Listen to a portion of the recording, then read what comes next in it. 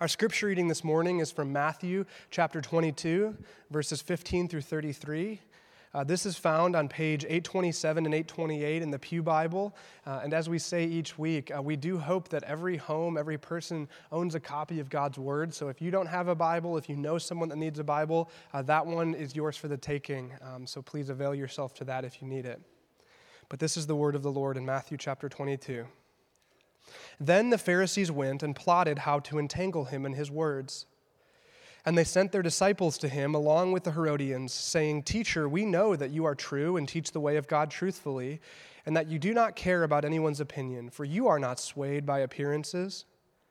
Tell us then what you think. Is it lawful to pay taxes to Caesar or not?" But Jesus, aware of their malice, said, "Why put me to the test, you hypocrites? Show me the coin for the tax." And they brought him a denarius. And Jesus said to them, "Whose likeness and inscription is this?" They said, "Caesar's." Then he said to them, "Therefore, render to Caesar the things that are Caesar's, and to God the things that are God's." When they heard it, they marveled, and they left him and went away. The same day, Sadducees came to him who say that there is no resurrection, and they asked him a question, saying, "Teacher, Moses said, if a man dies having no children, then his brother must marry the widow and raise up offspring for his brother. Now, there were 7 brothers among us. The first married and died, and having no offspring left his wife to his brother. So too the second and the third down to the 7th. After them all, the woman died. In the resurrection, therefore, of the 7, whose wife will she be? For they all had her." But Jesus answered them, "You are wrong, because you know neither the Scriptures nor the power of God. For in the resurrection they neither marry nor are given in marriage, but are like angels in heaven. And as for the resurrection of the dead, have you not read what was said to you by God? I am the God of Abraham, and the God of Isaac, and the God of Jacob. He is not God of the dead, but of the living." And when the crowd heard it, they were astonished at his teaching. This is the word of the Lord. Thanks, Paul. And thank you for coming, all of you. We're really grateful that you're here, and thanks for coming out when there was a lot of hype saying that wasn't maybe a good idea. So thanks for coming. This is just another reminder that we pretty much never, ever, ever cancel ever on Sunday. So we will be here. John and I can both walk, so it's hard for us to cancel because we can walk and be here. But as we begin and look at this passage that Paul read for us, we'll begin, as we always begin, looking at God's word by responding to him in prayer and asking for him to help us to more fully understand what he wants to reveal to us. So we'll do that now. Father in heaven, thank you that you speak to us. And we know that on our own, in our own state, that we don't want you or not interested in you. And so we pray that your Spirit would bring life to us and attract us to the goodness and the beauty and the glory of Jesus. I pray that we would see that clearly in this text here today. In Jesus' name, amen. Well, this week I started reading a new book that's out getting a lot of play called Confident Pluralism, Surviving and Thriving Through Deep Difference. It's published by the University of Chicago Press. And it's one of those books that people really from all over the political spectrum are reading and agreeing with and disagreeing with. And so those sorts of books always pique my interest, and I'm not far enough along in the book just yet to know fully what I think. But one thing, the author, John Inazu, who's a law professor at Washington University in St. Louis, makes clear, and honestly, you don't really need to read Confident Pluralism to know this, but he spends time at the beginning of the book just talking about how deeply divided we are as a culture and a country. And, right, I mean, you don't have to look further than just the events that are happening this coming week, right? We already talked about a little bit in the prayer that tomorrow's Martin Luther King Jr. Day, celebrating that. What a marker of a historic and continuing division in our country and tension around race and racial relationships in our country and in the church. And then Friday, inaugurating a new president, and how contentious the political scene has been and continues to be in our country. Deep divisions, right? As humans, we're pushed deeper and deeper into our own beliefs and agendas and ideologies, and we've lost, in many cases, real dialogue and compassion and the ability to work together and understand people who disagree with us. And we expect everyone to agree with us all the time. And if they don't, there's not just, oh, they just disagree with me. We vilify them and make them the ultimate enemy. We want to know who's in my corner. Who are my people? Who shares the same agenda, the same beliefs? I mean, you just look at Facebook, right? We can vote on every possible idea out there with our likes, or worse, with all of the hate-filled comments that follow. We want to know who's in our corner. And then if we're honest, we look at Jesus and we sort of expect the same thing, right? We want to know, is he in our corner? Surely he agrees with me. And surely Jesus, knowing everything that I knew, would have voted the same way I did. Sure, he hates all the same policies and people that I do, and likes all the same people and policies that I do, and supports my personality and my desires. And it's shocking, isn't it, how much the Jesus we imagine looks just like us? I mean, this is what, if you type Jesus in my corner into Google Images, this is what you find, actually, is this picture, which there's a lot of things wrong with. I mean, I kind of wish that picture didn't exist, and I have a lot of questions, like, someone spent time making that? Like, I wonder for who or for what reason? Just a lot of questions. And it makes us laugh, right? But it also should make us cry a little, not just because it's bad art, which clearly it's that, but because this is all too often what we do with Jesus. We try to put him in our corner, make him a caricature, make him look like, I mean, at least, he's clearly very white and Anglo, Jesus was a Middle Eastern Jew who probably was only 5.5 feet tall, maybe, or whatever. We make Jesus look like us. And some of us only want Jesus if he gives us our answer. And if you're honest, some of us would just walk away if Jesus gave us an answer that contradicted ours. What would you ask Jesus? And if he disagreed with you, what would you do? Because we either assume he'd agree with us on everything, or we try to twist his words into agreeing with us, or we just ignore the words of Jesus that we don't like or that don't seem to fit into our cultural moment. We either assume either way that we want Jesus to fit in our corner, don't we? But here's the thing, we aren't the first to want that. Lots of people all throughout history have wanted Jesus to fit into their corner, and we're studying the Gospel of Matthew, this sort of rich theological biography of the life of Jesus. And from now until Easter Sunday, we're going to be focusing on the King's last week, Jesus' last week. Matthew, he devotes 8 chapters of his book, his Gospel. That's nearly 1/3 of the entire Gospel, this final week of Jesus' life. In fact, someone once said that the Gospels in many ways are passion narratives about Jesus' death and resurrection with long introductions. Passion narratives with long introductions. That is, that the Gospel writers sort of fast forward over a lot of Jesus' life and teaching and slow down in this final week. And so as we turn to Matthew chapter 22 this morning, it's likely that we're in Tuesday of that final week of Jesus. A couple weeks ago, Pastor Anthony walked us through Palm Sunday, Jesus coming in, and then we saw Jesus in the temple coming back into the city that Monday. This is probably Tuesday as we work our way through this week to Good Friday and then ultimately to Easter in the life of Jesus. And he's in Jerusalem, and Matthew continues his account where we left off last week. And religious leaders are trying to entrap Jesus, trying to get him to contradict himself, to say something that will make the crowds angry or have the crowds turn against them so that they can have a reason to have him put in prison or killed. And they ask Jesus the controversial and hot-button questions of their day. And the people asking these questions only want him if he gives them the right answer. That is, if he gives them their answer. But the trouble is that Jesus won't fit into your corner. We have to fit into his. Jesus will not fit into our corner. We have to fit into his.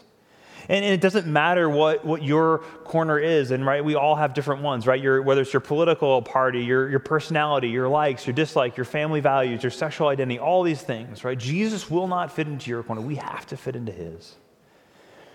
And it's Jesus in this response to these two traps that these religious leaders try to set for him that he obliterates their categories and ours too. As we look at these two traps, it's important to remember that these were hot button issues in their context. They're not the hot button issues in ours, but they speak into our lives just the same. Because here's the thing, controversial sort of hot button issues, topics, they change over time, right? The things that we are concerned about and passionate about and divided over today in 2017 are different than they were 50, 100, 200 years ago. Which is why we need a timeless Jesus to speak into our lives. Because think of all the things that your ancestors did or said or believed that you're ashamed of now, right? We look back 200 years, even 50, 60 years ago and think, how could they believed that? Or how could they have thought that way about how science works? Or how could they have been so ignorant about other cultures or whatever it might be, right?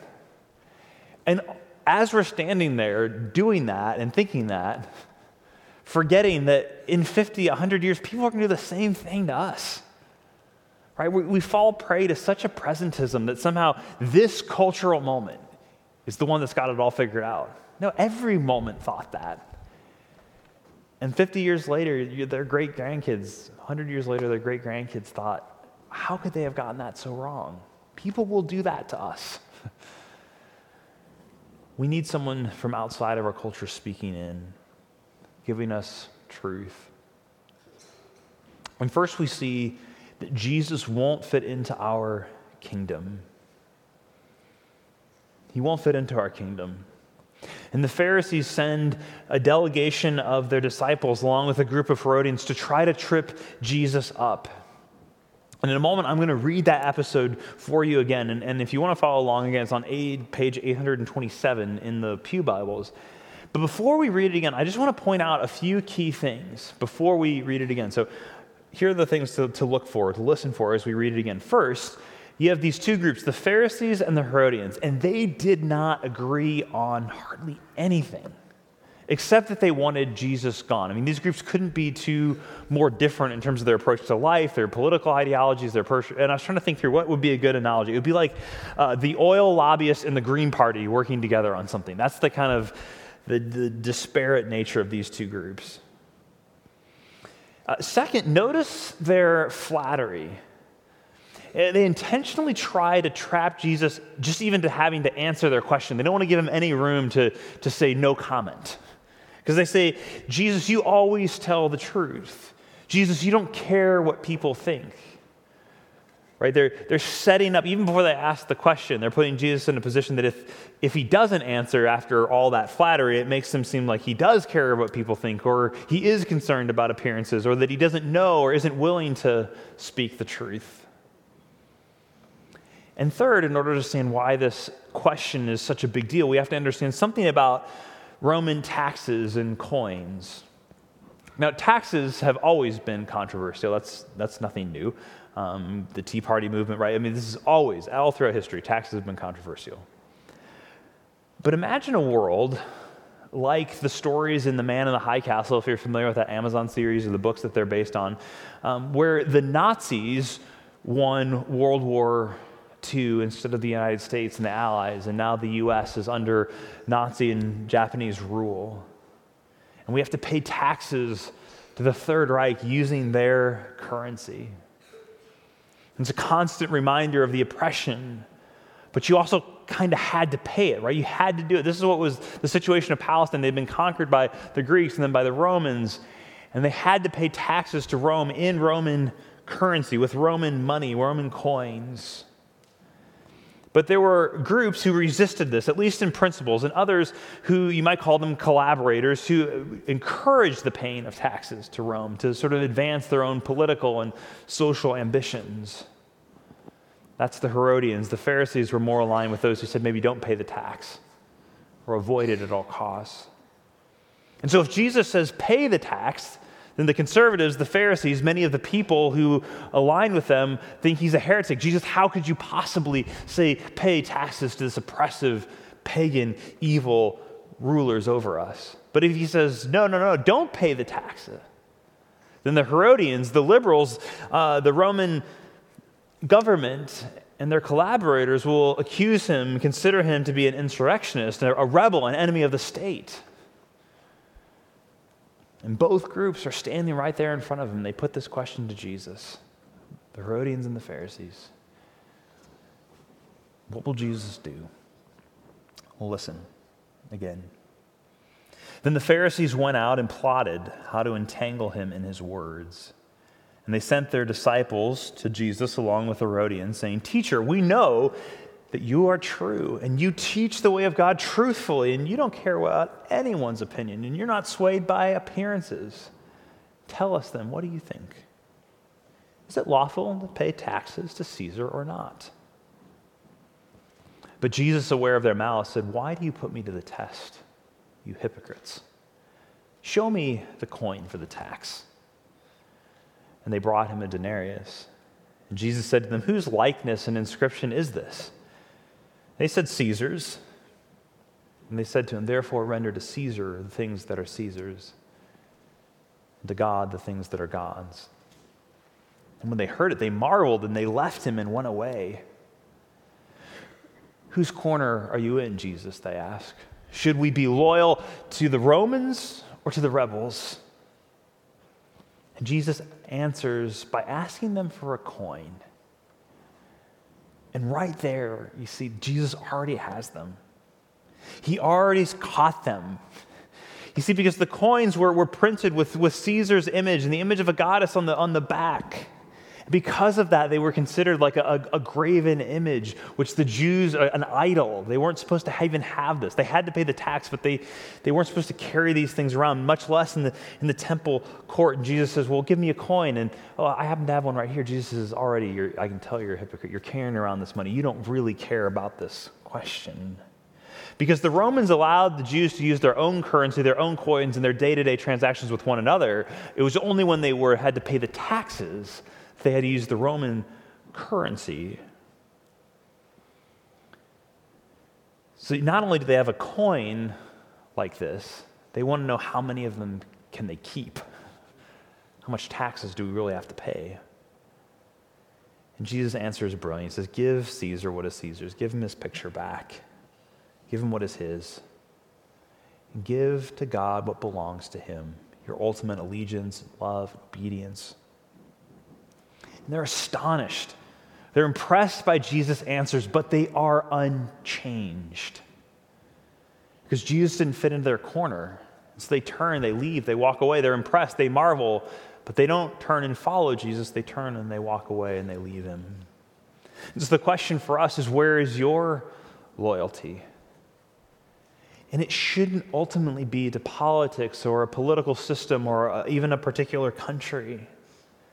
You see, Jesus makes it clear that whatever we think about politics, it's probably wrong, at least in part, which means that we should hold all of our political opinions and affiliations with great, great humility. Now, we should have political opinions and affiliations, we should, but because of our limitations, we ought to hold them with the greatest humility. And remember that everyone gets part of the story wrong, including us. I don't like thinking about that there's probably some things that in the view of eternity or even the view of 10 years or 15 years from now, I'm going to look back and be like, I thought I had that figured out, but I don't. We all get part of the story wrong. We all get part of the story right as well. It's called common grace. Jesus reminds us here that every government institution exists only by God's will. This is the lesson that we learned as we spent time in Daniel this fall, right? That Nebuchadnezzar and Darius and all these kings, they only are there because God has allowed them to be, and he can raise them up and he can bring them down like that. And therefore, insofar as possible, we're supposed to respect those human governments, and for some of us, even serve in them, to serve as elected officials or to work in government agencies. Christians should be the very best citizens. We are to seek the welfare, the flourishing of the place that God has placed us in our neighborhood, our city, our country. As commentator R.T. France points out so well, it's possible to be subject to the emperor as ruler, but at the same time still honor God as God. And yes, because our loyalty is ultimately to God, not to a country or political party, it does mean there will be times when we will come into conflict with human government. I mean, Martin Luther King Jr. is a great example. Classic example of this, as is Dietrich Bonhoeffer in World War II. We could look all throughout history, right, of different people who have had to resist human governments. But the good news is that the gospel gives us an identity apart from politics, one that transcends political parties and issues and identities. And I think one of the reasons as a cultural context, as a cultural moment, as a country, that we're so divided that as we've become increasingly less religious, not even increasingly less Christian, but just less religious in general, we look to politics, political issues and factions to define ourselves, to give us a sense of identity, who we are, where we belong, how we fit in. But you see, Jesus frees us from all of this. Give your allegiance to him and his kingdom.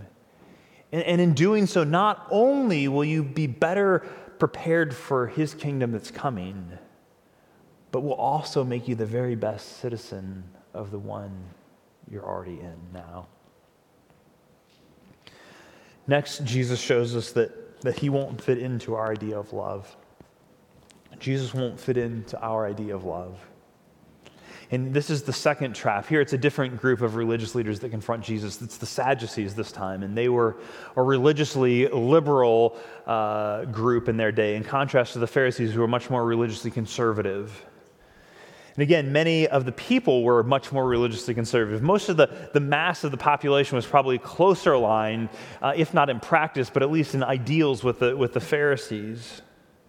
And so they set Jesus up for another trap. If he agrees with them in their question, then he alienates the people who tend to be more conservative. If he disagrees with them, he shows that he really is just a backwards, ignorant rabbi from Nazareth who isn't worth paying attention to.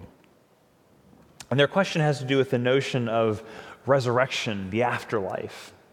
And you see, the Sadducees, they only held that the first 5 books of the Old Testament were authoritative, sometimes called the Pentateuch or the Torah, these first 5 books of the Bible, Genesis, Exodus, Leviticus, Numbers. And they denied that one day people would be raised from the dead by God. They more or less believed that when you died, you were just dead. Not unlike the beliefs of many non-religious people today, that life is just over, it just ceases to exist when you die. There is no afterlife, there is no resurrection, no life after death. And to show how ridiculous the idea of resurrection is in their minds, they put a story to Jesus about a woman who has had a very unfortunate series of marriages. You see, Jewish custom, this wasn't dictated by the Torah, but Jesus' custom and the law of Moses regulated this practice, dictated that if a man died without an heir, if he died without a son to carry on the family name and the family land and property, then his brother was obligated to marry his widow and have children with her so the family line would continue and the land would be preserved in all this. So Jesus, they asked, this woman has had 7 husbands who die. Which, by the way, when you think about the story, probably the police should investigate this woman just a little bit, right? I mean, it's a pretty unfortunate series of marriages, but this is just their story. And so 7 of them, they all die. In the resurrection of Jesus, whose wife is she going to be? She can't be married to all 7 of them. This is ridiculous, right, Jesus? How is this going to work? And Jesus responds not by repudiating the resurrection, but by reframing marriage. So listen again to Jesus' response here. He says, "But Jesus answered them, 'You are wrong, because you know neither the Scriptures nor the power of God. For in the resurrection, they neither marry nor are given in marriage, but are like angels in heaven. As for the resurrection of the dead, have you not read what was said to you by God? I am the God of Abraham, the God of Isaac, and the God of Jacob. He is not the God of the dead, but of the living. And again, when the crowds heard it, they were astonished at his teaching. See, because these religious leaders, the Sadducees, they did not understand the scriptures or the power of God, they missed what was ultimate and what was penultimate, what was lasting, what was temporary, what was of the highest importance and what was only of secondary importance. Jesus' followers will be raised from the dead and live forever with him in the new heavens and the new earth. It's marriage, though, that's temporary. And again, as with politics, Jesus shows us here that whatever we think about love is probably wrong, at least in part. So the question for us here is, where is our love? And just as in politics, when we try to find our identity and definition for our lives, so in our cultural context, we try to find transcendence and meaning and an experience of being enraptured in romantic love.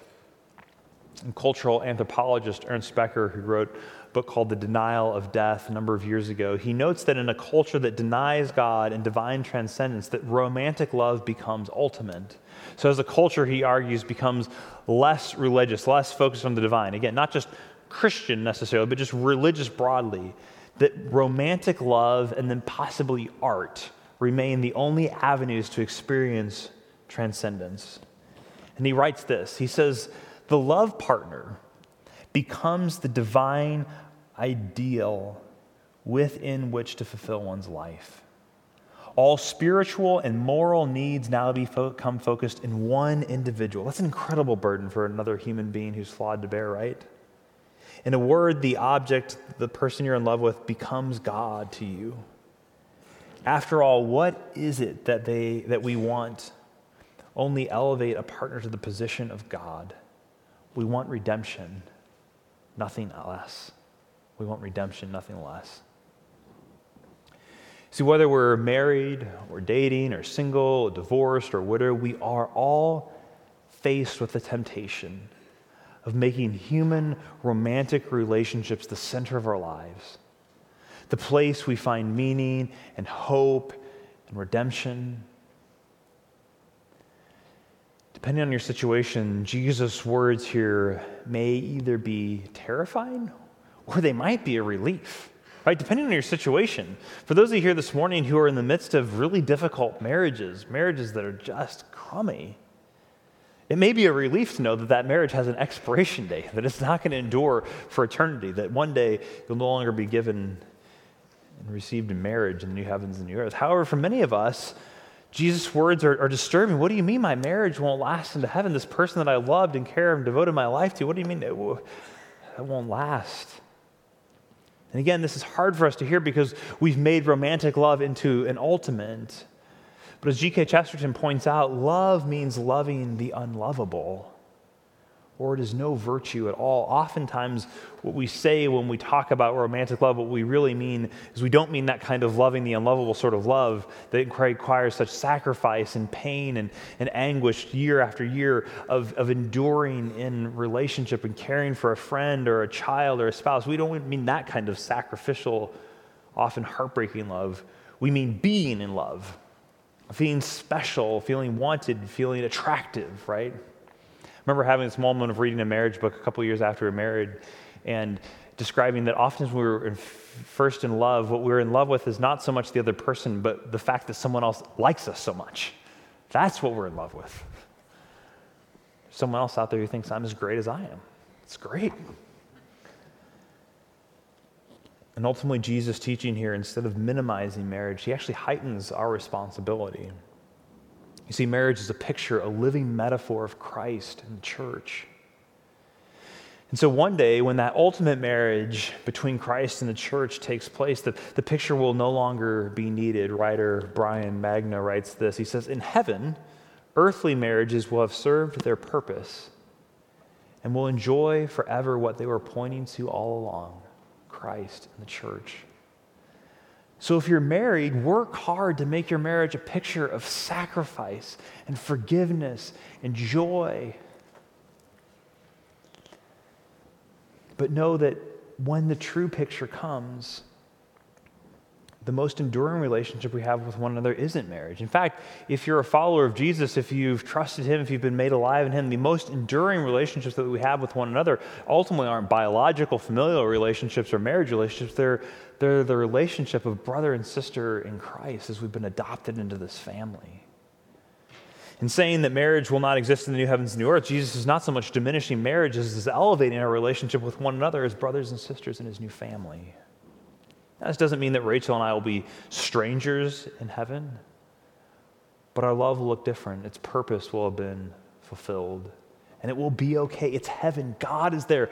Everything that was the very best about that relationship on earth will be fulfilled by a factor of thousands. It's the transcendence we're really after. The feelings that we're loved immensely, eternally, pleasure we can't imagine.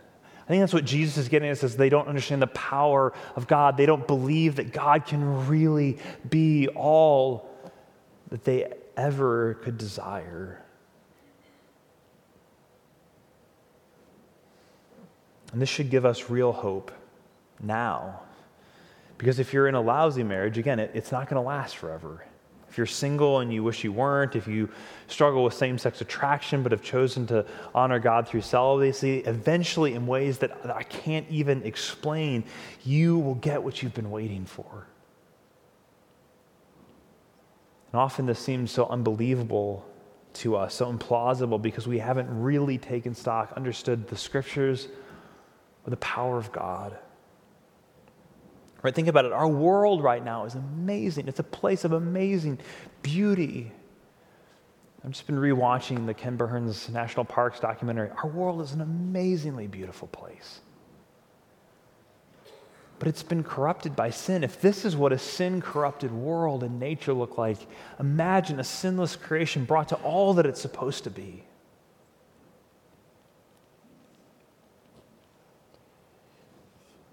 Jesus, he won't fit into our politics.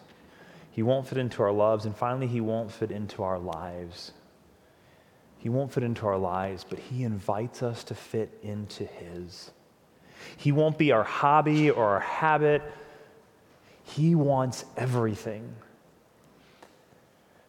Because maybe the question that you're asking is what gives him the right to be so demanding? So he won't fit into all this stuff for me, but why should I fit into his? Which is why the Pharisees, the Sadducees, the Herodians, all these groups, they end up walking away from Jesus, wanting nothing to do with him. But it's what we've seen all throughout Matthew, that Jesus is the creator and the sustainer. He can walk on water. He can calm the sea. He can raise the dead. He can heal the sick. He's brilliant. He's the one who responds with the Sadducees. As for the resurrection of the dead, have you not read that it was said to you by God, I am? Jesus hinges his argument on the tense of the word there. I am the God of Abraham, the God of Isaac, the God of Jacob. He's the God of not of the dead, but of the living. He doesn't say, I was the God of Abraham and the God of Jacob and the God of Isaac, but they're all dead. No, I am, because they're alive, meaning that he has made a way for us to live forever, forgiven and whole, welcomed into his kingdom, which is better, into his love, which is stronger, into his life, which never ends. And if that's what he's offering, shouldn't we be asking, how can we fit into his life? If he won't fit into our corner, our agenda, our cultural expectations, our identities, how do we fit into his? Let me just offer 3 really brief suggestions as we close our time together. First, you have to admit your limitations. Realize that we all have cultural blinders and blind spots. Just again, as we said at the beginning, we look back 200 years ago and laugh or embarrassed by the beliefs of people in the past. How could they have been so ignorant? How could they be so narrow-minded? People will look back at our culture, your beliefs, in the same way. But our great-grandkids are going to think, how could they have been so narrow-minded? How could they have been so ignorant? How could they have not understood how this thing worked? You see, we need someone else speaking into our lives, someone from the outside. And that's why the Bible both affirms and critiques and offends every culture.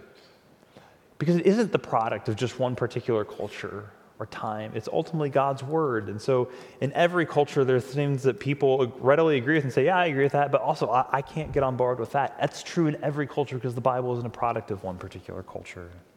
We need someone without blinders, without blind spots, someone who sees the whole picture, who isn't bound by time or culture. We need Jesus. If you want to get into his corner, you have to admit your limitations. You have to get over this presentism that says our cultural moment in 2017 has it all figured out. Second, you have to ask honest questions. Jesus welcomes questions. There are a lot of times in the Gospels where people ask questions and he responds and interacts with them by helping them to see who he really is. But he doesn't like questions that are designed to trap him, questions to which we already have the right answer to. We're just trying to see if we can get Jesus on our side, in our corner. You see, and that's the difference between doubt and disbelief. You see, doubt and faith are not antithetical. Doubt and faith are not antithetical. Doubt is asking questions from the standpoint of faith, trying to understand, trying to believe, trying to wrestle with this. If you are a follower of Jesus, if you're a person of faith, and you journey with that for any amount of time, you're going to have doubts, you're going to have questions. That is not antithetical to faith. It's disbelief and faith that are antithetical.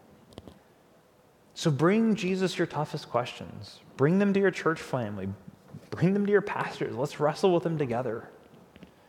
If you aren't already, start reading your Bible regularly and ask questions of it. Ask tough questions of it. You can use the Open Here Bible reading program that we put together here at church. It's printed each month in the monthly update. You can find it on the web as well and get it emailed to you or texted to you. Ask honest questions. And finally, you have to want him more. You have to want him more. If you're not there yet, at least want to want him more. That's the step in the right direction. I don't actually want Jesus more than all this other stuff, but I think I wish I could want him more than all this other stuff. You have to want him more than being right or being successful. You have to want him more than being comfortable or being in a relationship, more than getting the right answer that you want. You have to believe that Jesus is better than your politics, better than any power structures, better than the very best of human love, romance, and sex, better than whatever agenda you bring to him. Because after all, only he has the words that lead to eternal life. He is the only one who can say, I am the resurrection and the life. He is the only one who can give you an identity that you truly long for, the love that you can't live without, and a life that is everlasting. So come to him with all of your hardest questions, admitting your limitations, and want him more. Let's pray. Father in heaven, I pray that you would warm our affections, our loves, our desire for you, for your ways and your word. Show us the places where we twist or ignore your words. Help me to see those places where I'd rather have it my own way, where it seems too costly to obey you. And will we be satisfied in Christ? In Jesus' name, amen.